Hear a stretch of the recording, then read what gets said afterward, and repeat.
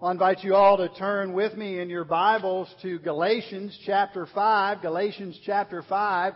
We are going to finish up today our sermon series that's been going for the past 9 weeks through the fruit of the Spirit.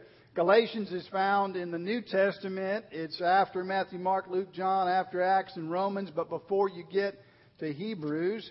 And we have been camped out there on the fruit of the Spirit. We're also going to take a moment to look at Romans chapter 6 as well. Romans is right after the book of Acts. And so if you need to put your other finger there, you can. Romans chapter 6 we're going to read in a minute. And as I said earlier, the next 3 weeks we're going to go through a series looking at our church vision and what that means for us as a church family, the scriptural foundation and basis for that. I invite you all to stand with me, if you would, as we read these couple verses from Galatians and then those from Romans. We just stand recognizing the power, the truth, the wonder of God's Word. Galatians 5:22 says, "But the fruit of the Spirit is love, joy, peace, patience, kindness, goodness, faithfulness, gentleness, self-control." And then Romans 6, looking at verses 1 through 13. The Apostle Paul is here transitioning from the first 5 chapters, a bit of a transition as he answers a key question. He's explained how we're all totally lost and hopeless without a merciful Savior. And then he's explained also that Savior comes into our life completely by free grace. We can't do anything to earn it or secure it. It's a gift for us. And so he wants to answer one of our natural responses to that free gift of grace, and that is, hey, if God's going to pour out grace in the midst of our sinfulness and the fact that we are sinful, fallen people, maybe we should sin some more. That's the way He's glorified. Doesn't it work that way? And he answers this question here as we think about this fruit of the Spirit of self-control today and how the gospel relates to it in our lives. Verse 6 says, "What shall we say then? Are we to continue to sin that grace may abound? By no means. How can we who died to sin still live in it? Do you not know that all of us who have been baptized into Christ Jesus were baptized into His death? We were buried, therefore, with Him by baptism into death, in order that just as Christ was raised from the dead by the glory of the Father, we too might walk in newness of life." He's saying we've been united with Christ in everything that's happening to Him. Read on with me the next couple of verses. "For if we have been united with Him in a death like this, we shall certainly be united with Him in a resurrection like His. We know that our old self was crucified with Him, in order that the body of sin might be brought to nothing, so that we would no longer be enslaved to sin.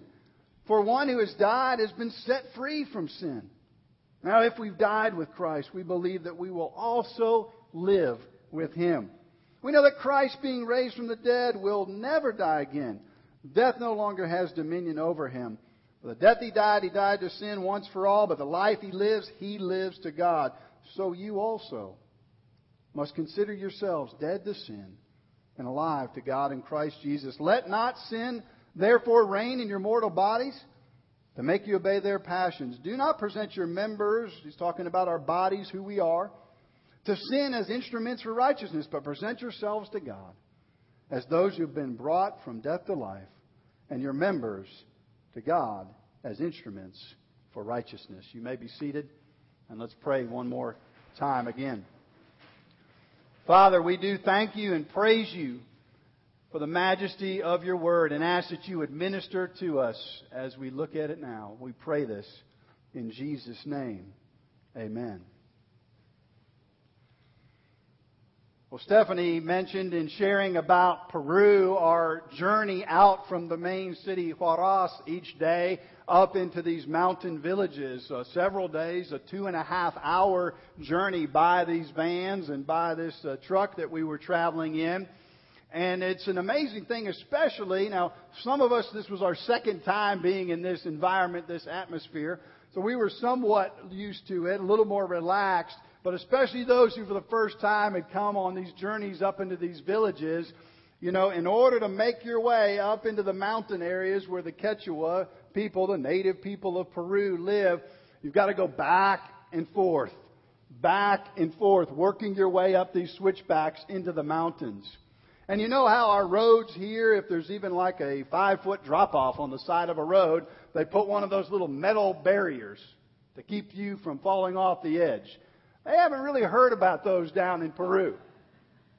You might have a 1,000-foot drop, and you can look down if you're on the edge of the van window and see the tires about 1.5 feet from where it goes straight down. Not to mention also the road itself, covered in big, huge rocks. Larry's vehicle, which caused great admiration among the man crush that we had upon him, has Kevlar reinforced tires.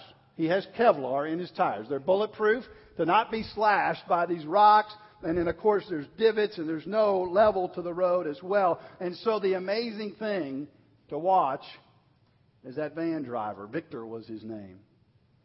And how he maintains control of that vehicle. And it's so important, as you see in your worship guide, not just for the fact that he stayed on the road, if you will, spiritually speaking, carrying this over into our spiritual lives. That's important. Recognize God's holy and to want to live holy for Him, to have that driver stay on the spiritual path. Also, not just important for the fact that we avoid falling off the edge of the cliff to our death, as we, spiritually speaking, often stumble with sin, and we see those sin consequences threatening our very spiritual lives. But ultimately, what's amazing about the driver keeping control, not just that we stay on the road and don't fall off, not just that we're able to move forward, but that we ultimately make our way up to the peak. Ultimately make our way up to, for us, that glorious spot that we were going to do our clinic. For us spiritually, make our way to that glorious life that the Lord has for us now and on into eternity. And that's the way, we don't have a lot of time this morning, but that's the way I want us to think about this fruit of the Spirit of self-control. It almost sounds like an inawkward word at the end of this list of joy and peace and goodness and all these monumental things to just sort of land with self-control. All right, I got to be self-control. Has kind of a negative, preventative side to it. And what I want us to see today is that just like that driver's got to keep 10 and 2 working his way up that hill, so too spiritually, self-control for us, it doesn't just keep us from falling off the cliff or keep us navigating over some rocks and some potholes. It is what allows us to climb up to the pinnacle of living our lives with and for God. And we all struggle with that, don't we? One of my favorite books, and I'm going to draw from it heavily this morning in our next few minutes about the Christian life, is The Discipline of Grace by Jerry Bridges. And it's a great book. I thought about it this week as I was contemplating, okay, what is self-control other than just avoiding some bad things? And I love how Jerry Bridges talks about the interaction between God's grace, His free gift of mercy and salvation, and our transformation. The opportunity, as Paul says in Romans 6, we read those verses, to live our lives in a way that's united with Christ, a new life in Him, a new direction for it because of who He is. Believe it or not, we have to have some sort of self-control in our spiritual life to realize all the benefits of that life. The way Bridges describes it, and you can see the 4 or 5 points that are listed in your worship guide. If you want to turn to the back of your bulletin, it's located there. This main idea, because God gives us glorious life in Him. That's that place at the top of the mountain that we're walking towards and seeking. We must diligently direct our lives towards Him through Christ. We can't do any of this exclusively by ourselves. And we wouldn't even be aware or have had the impact of the gospel in our lives if God didn't choose to love us and show His kindness to us. But if we're to progress in our spiritual life, if we're to enjoy the life that Christ has for us abundantly, then we've got to practice this fruit of self-control. It's vital to moving forward up that road. Bridges talks about 5 different components of that. He talks first about the discipline of commitment. The discipline of commitment. And we all struggle with commitment, don't we? It's easier to be wishy-washy about a lot of things in life. Like the newspaper cartoon that showed the man who was standing up at the top of a high-rise building, standing on a ledge at one of the high stories of the building, and he had a note in his hand that said suicide. And as you looked a little bit more carefully at the picture, you saw that he had a parachute strapped to his back. And leaning out the window was a lady that was commenting to him, and she said simply, "You just can't commit to anything, can you?" That's true for us. Hard to really make commitments that we stick with.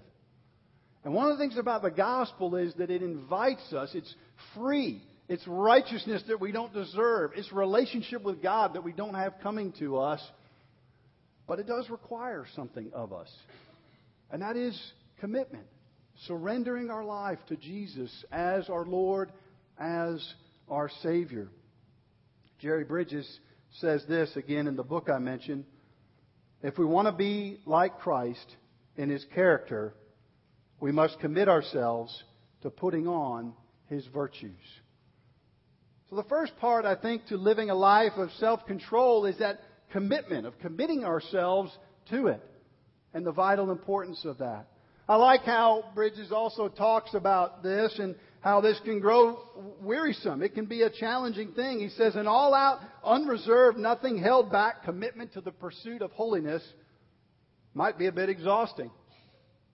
But it will not be oppressive if it's grounded in grace. But to be grounded in grace, we must continually refer back to the gospel, to this fact that God loves us more than we ever dreamed, even though we're far more broken and sinful than we thought. He says, don't just preach the gospel to yourself every day merely to have the cleansing of your conscience. You certainly need to do so for that. But as you do so, reaffirm as a response of love and gratitude your commitment to Him. And do so in reliance on His Holy Spirit, that by His grace, He'll enable you to carry out your commitment. So a question for us today, each one of us, wherever we are on the spiritual map today, is where are we in a commitment to Christ? And if we've made a commitment to Christ, is that commitment growing? Is that still an anchor point for us?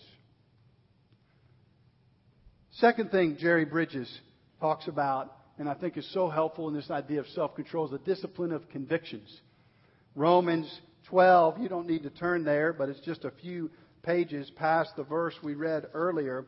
Romans 12, again, the Apostle Paul is at a pivot point in this book, and he's explained all these mercies that God has shown to us in Christ. And he says in verse 1 of Romans 12, I appeal to you, therefore. He's making some kind of appeal. He's saying, listen up, I'm trying to leverage this. By the mercies of God, in light of all these great things God has done for you, he's saying, present your bodies as a living sacrifice, holy and acceptable to God, which is your spiritual worship. And then he says this, verse 2, do not be conformed to the world, but be transformed by the renewal of your mind. The discipline of convictions, living our lives and seeking to control our lives towards the glorious life God has for us, means that our minds, our lives, our souls are being informed by some other source than the world and the opinions of those around us or what's on TV. We're going to be shaped by the Scriptures, by who God says He is and what He says about us right here, that's going to be the bedrock of our convictions. And so a question for us, all of us today, myself included, is, are we putting ourselves downstream from this? Whether it's coming and committing to be a part of worship regularly and hear the preached word, or in our personal devotional times, or in the Sunday school commitment to being involved in Sunday school, or whatever that may be, to where we're receiving and having our convictions shaped by God's Word. Well, none of that matters too much, really, until the rubber meets the road. Going back to our illustration. Until that place of choice comes. And all I want to say here is just to remind each one of us that in order for us to live out the gospel, to move up that road towards the Lord, we have to daily be making choices. Those things matter, what we choose to do. And life's filled with lots of options, isn't it? Every day we have the option to either believe the gospel for ourselves or to not believe it.